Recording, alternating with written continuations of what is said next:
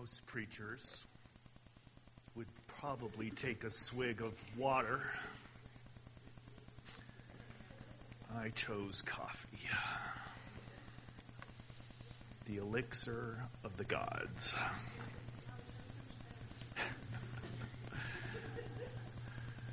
Today's scripture comes to you from the Message.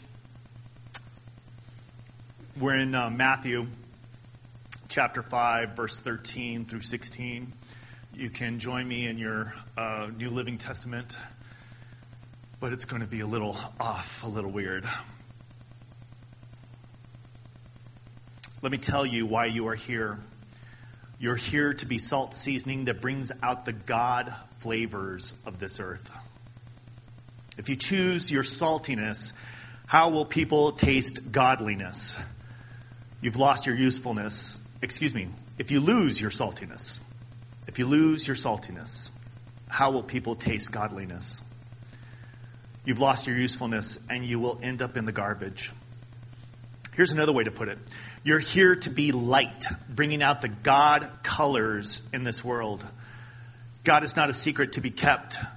We're going public with this, as public as a city on a hill. If I make you light bearers, you don't think I'm going to hide you under a bucket, do you? I'm putting you up on a light stand. Now that I've put you up there on a hilltop, on a light stand, shine. Keep open house. Be generous with your lives. By opening up to others, you'll prompt people to open up with God, this generous Father in heaven. The Word of God for the people of God. Thanks be to God. Dear Lord, may the message that I'm about to deliver be the message that is intended for these people to receive. Speak through me, and may I be the servant that you need me to be today. Amen.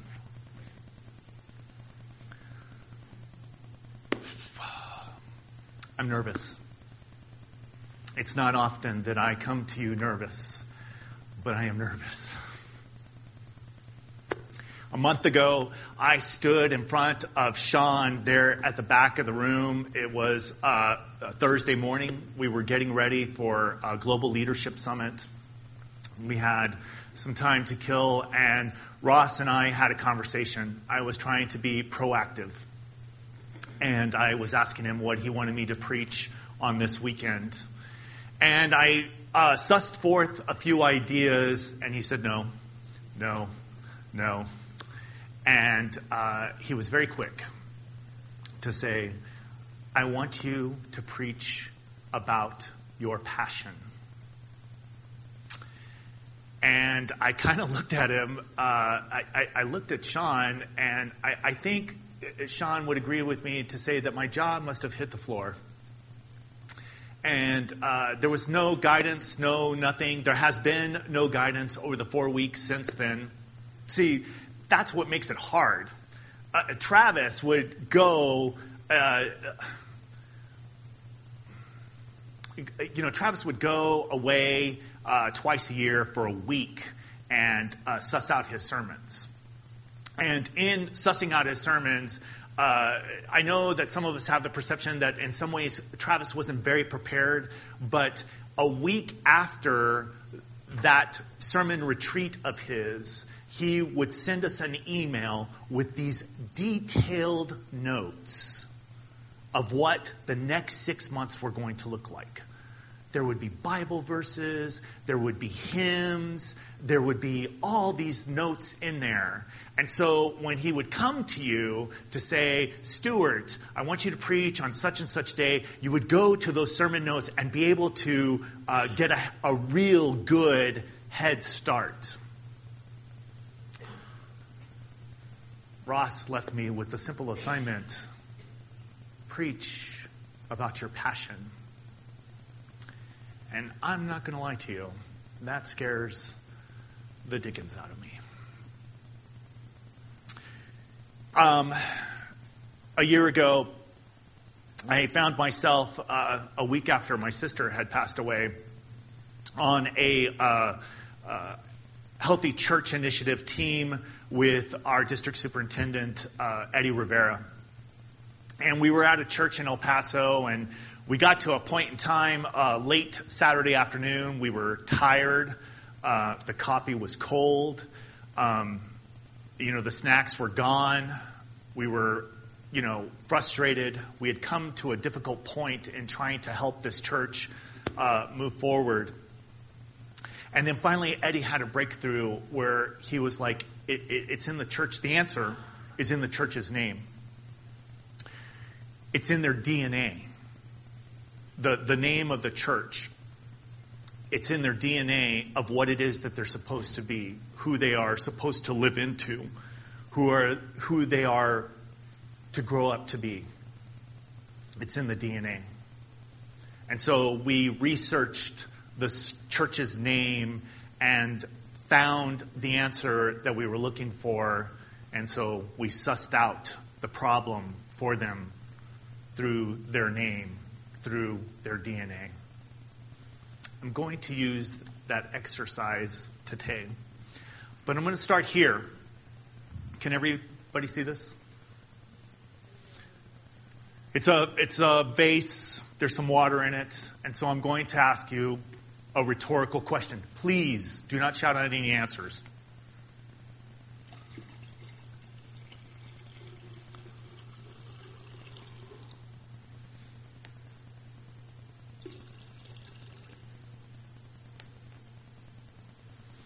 It's perfect within reason. Is it half full or is it half empty? Think about that as I talk to you today. As I just told you, my sister passed away a year ago, and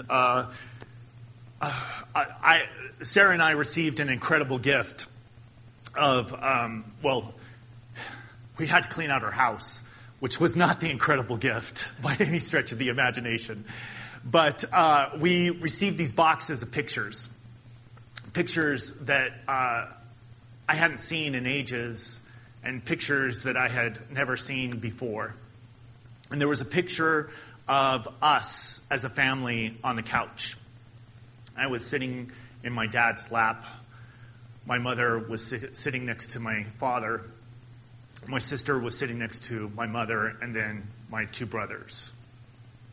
I'd never seen this picture before. And so I tell you the story to say that my mother, according to my dad, and okay, so my dad's like a really great storyteller, and he's from Texas, and so everything's exaggerated. It's bigger and better and, more beautiful. But according to my dad is that he said, my mother used to say, if I can have them, I can name them. And so my oldest brother, Stanley Price Davenport, and my middle brother, Stephen Charles Davenport. The Charles and the Price are for my mother's father, my grandfather. And then there's me, Stuart Mark. And the Mark in my name is for a great-grandfather, so a great-great-grandfather of mine. And then there was Nancy Lynn Davenport. And in the last year, it's been an ongoing conversation ever since I've met Sarah, but in the last year especially, going through my sister's stuff, we've come to surmise that we think my dad named my sister. And so he messed the whole thing up. Because the other thing that my dad said about my mother was, if I stutter, one of them ought to come. See, our names of the boys are not just S's, they're STs. Stanley, Stephen, Stuart. So I tell you that to say, what does the name Stuart mean? I would start off here to say three things. One, if you hear Eureka Harper say my name, she says it as Stuart. There's kind of like a SH before the T. And if you hear Jackie Amador, our Scottish friend who comes sometimes to this service and to the 9:40 service and the 11:15 service and the 5:33 service, she's a family of all services. She says most definitely Stuart, like it's a real SCH kind of sound into it. And then if you were to hear my mother by choice, my high school drama coach, who's been the mother that I guess God intended for me to have, she says, stir it. So what does steward mean? I can tell you this, that it is the 3,890th most popular name in 2017. It's from an occupational surname originally belonging to a person who was a steward. It is ultimately derived from Old English stig, meaning house, and word, meaning guard, keeper of the estate. The name Stewart is an Anglo-Saxon baby name. In Anglo-Saxon, the meaning of the name Stewart is steward. Okay, what does steward mean? S-T-E-W-A-R-D is what I'm saying. It's a noun, a person who manages another's property for financial affairs, one who administers anything as the agent of another or others, a person who has charge of the household of another, buying or obtaining food, an employee who has charge of the table, wine in a club restaurant or the like, kind of like wine. A person who attends to the domestic concerns of persons on board a vessel, like a ship or a train or a bus. The person who waits on and is responsible for the comfort of passengers, takes orders for the distribution of food. A person appointed by an organization or a group to supervise the affairs of that group at certain functions, to act and to serve as a steward. I found this on a baby naming website. Stewart is tender-hearted and a likable chap, their words, not mine, who sincerely cares about other people and believes that love is all that matters. He is generally pleasant, cheerful, and helpful. He is impressionable with an active imagination, a faculty that provides him with a sanctuary when the going gets tough. He is seduced by change, and fantasy is a part of his nature. March Truesdale must have said that. However, he can go through phases of stability and routine where he attempts to get his life in order, followed by others that are characterized by change and soul-searching with an outright refusal of restriction. Outcry, too. Stewart wants to be liked and very much enjoys being Mr. Charming. You like me, you really do.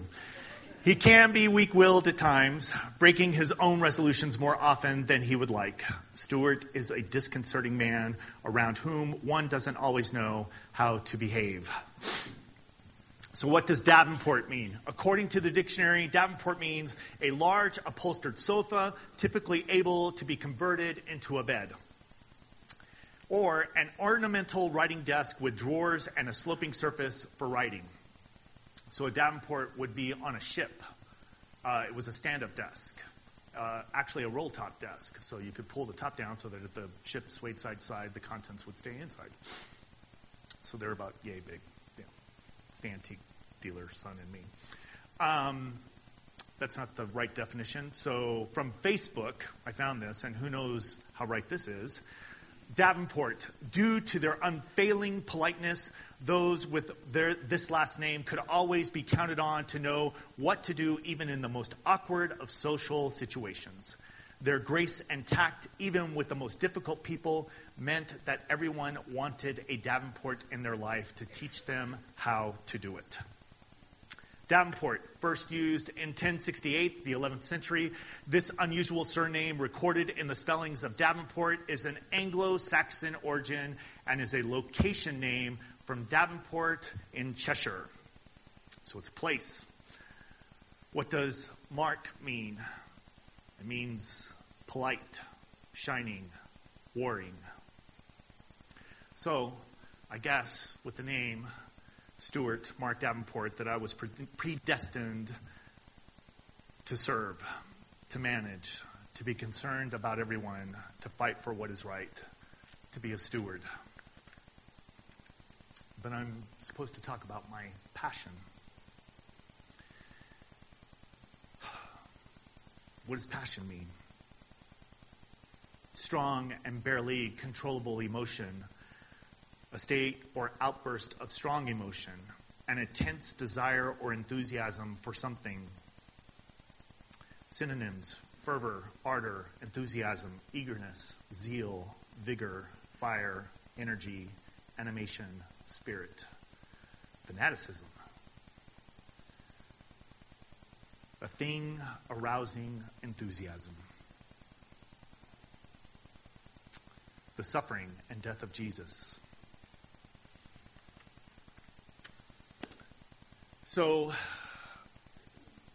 I've shared with you the definition of my name, my first name, my middle name, my last name. And does that really tell you how passionate I am? Well, let me start here. What I'm about to say, I say because, well, one, I need it back. And two, I wanted to be animated in the sense that I had borrowed this wooden crate from David Herford and the New Mexico State University Theater Department. It was in the library. It was like a yellowish orange. And I only say this because it is gone. If you have accidentally borrowed this, could you accidentally bring it back? Because it doesn't belong to me. So imagine if I was standing on this crate and the idea was that on the side of the crate it would be saying soap, because I'm going to stand on a soapbox. Maybe this will help define who I am. I am a passionate person. I am passionate about the Broncos, and I am most definitely passionate about anybody but the Dallas Cowboys. I am passionate about pie, especially pecan pie, and I'm passionate about really good high and butterfat content ice cream. I am passionate about dark chocolate. I am passionate about flourless dark chocolate cake. I am passionate about Mexican food, especially norteño Mexican food. I am passionate about bow ties. I am passionate about a comfortable t-shirt and jeans. I am passionate about miniature souvenir buildings. I am passionate about music, good music. Thank you very much. That was amazing. And I'm passionate about seeing good music live. So it was great to see you live. I am really passionate about seeing good music live at Red Rocks in Colorado. Best place to go see a show, hands down, seriously. I'm passionate about traveling.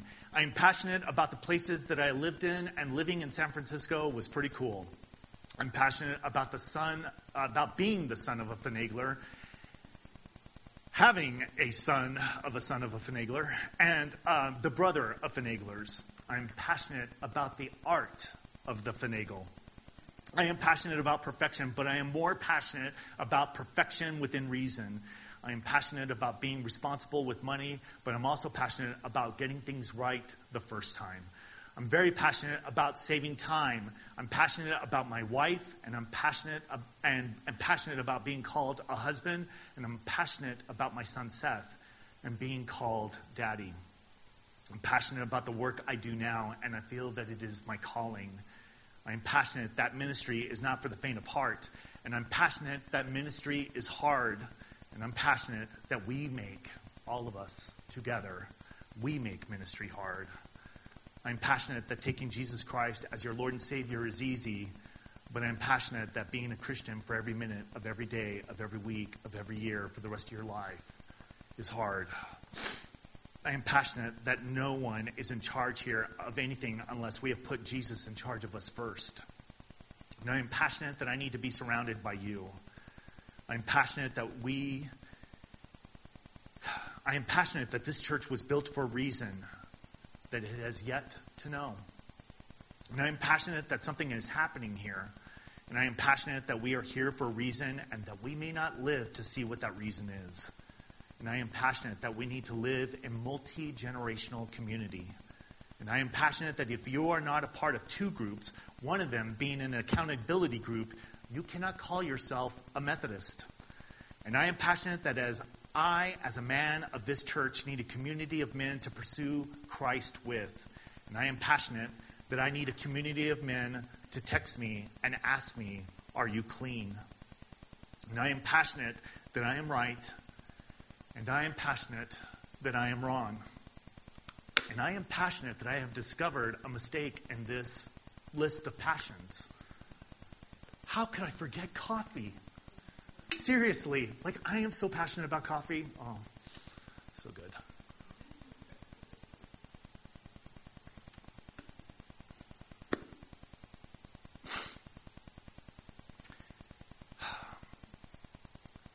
Recently, I went to March. I went to go see our friend Rebecca Simon Peter in Albuquerque a couple of weeks ago, and I spent 3 days with Rebecca. And I'm in this thing with Rebecca called A Culture of Renewal. It's 3 tracks. I happen to be on track 2 right at the moment. And in this, I had to send out a survey. And there's a point to this. So I asked the staff, I asked Travis, I asked Ross. So Travis being my former boss, Ross being my current boss, to fill out this survey. And in it, it's supposed to fit into this profile, and it's supposed to tell you what your strengths are as perceived by others and what your weaknesses are so that you can work on those weaknesses with others. So imagine, if you will, an umbrella that fits the top half more, and the bottom half, it comes into the bottom half, but not quite. So it's kind of like this weird circle. The bottom half, one of the sections is humble. I need to work on being more humble. And I say that because I guess in my humility, my lack of, it's really hard for me to talk about my passion. See, I would rather show you instead of stand up here and talk to you about it. I'd rather model the way. So it's hard to talk to you. It's hard to live into this passion every day. It's hard because I look to you more often than not to refuel my passion, my passions. It's hard because I find Christ to be so logical and rational for my life that I think that you too should understand the same logic and the same rationale. That words are double entendres. That the words that are double entendres, prodigal and expectancy, should be easily understood because I understand them and try to live into them. Prodigal, that God loves us prodigally, so lavishly, so generously. Expectancy, that we should live thinking and hoping every day for what it is that God, through his Son Jesus, did for us, dying for our sins, and then he leaves us surrounded by the Holy Spirit for the rest of our lives to live in expectancy. It's hard to share my passion, to vocalize it, to live into it, to push into it, to lean into it, because when I share with you how I praise God the Father, trying to live in the love of the Son of Jesus in every moment of every day, and to embrace the Holy Spirit, I'm afraid to be judged by you, that I'm not doing it right, and that I'm not doing it your way. It's hard to share my passion when I tell you that I happen to be more concerned about these chairs that are empty than the ones that are full. That I am passionate that it is not about us as individuals, but that it's about us as a community together.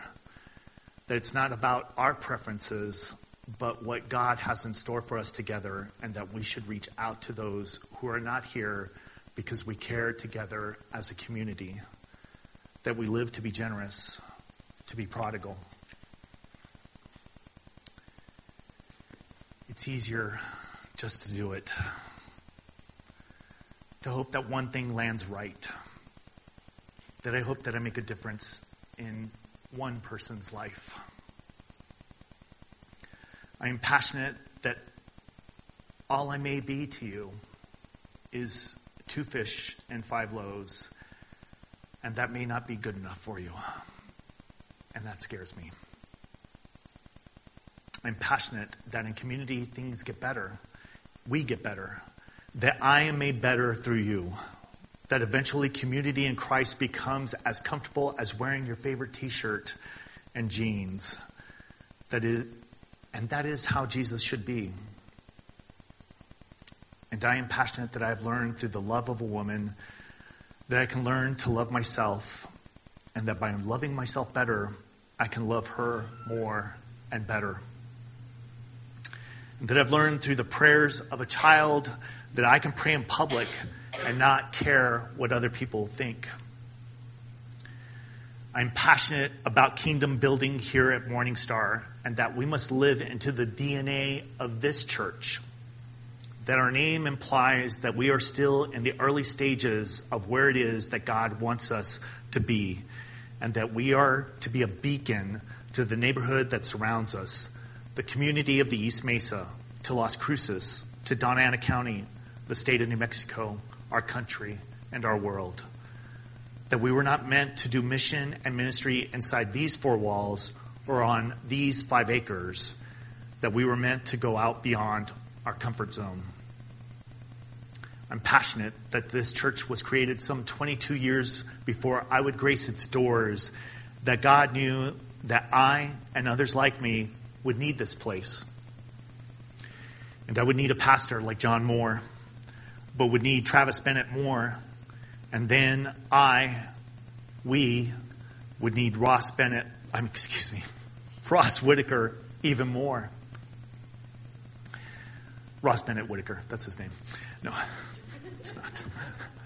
That this is a place where I can come with all my sin, all my dysfunction, all my lack of love, and all my lack of passion, and be just 2 fish and 5 loaves. That as individuals, that is all we are. But together, we are more.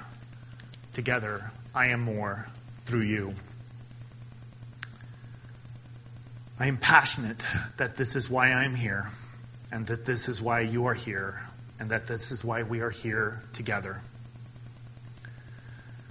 Listen to me now, and believe me later. Let me tell you why you are here. You are here to be salt seasoning that brings out the God flavors of this earth. If you lose your saltiness, how will people taste godliness? You've lost your usefulness, and you will end up in the garbage. Here's another way to put it. You're here to be light, bringing out the God colors of this world. God is not a secret to be kept. God is not a secret to be kept. God is not a secret to be kept. We're going public with this. As public as a city on a hill. If I make you light bearers, you don't think I'm going to hide you under a bucket, do you? I'm putting you up on a light stand. And now that I've put you here on a hilltop, on a light stand, shine. Keep open house. Be generous with your lives. By opening up to others, you'll prompt people to open up with God, this generous Father in heaven. Earlier, I asked you a rhetorical question. Is this half empty, or is this half full? I ask you this other question. Is your heart, your soul, your spirit half empty or half full?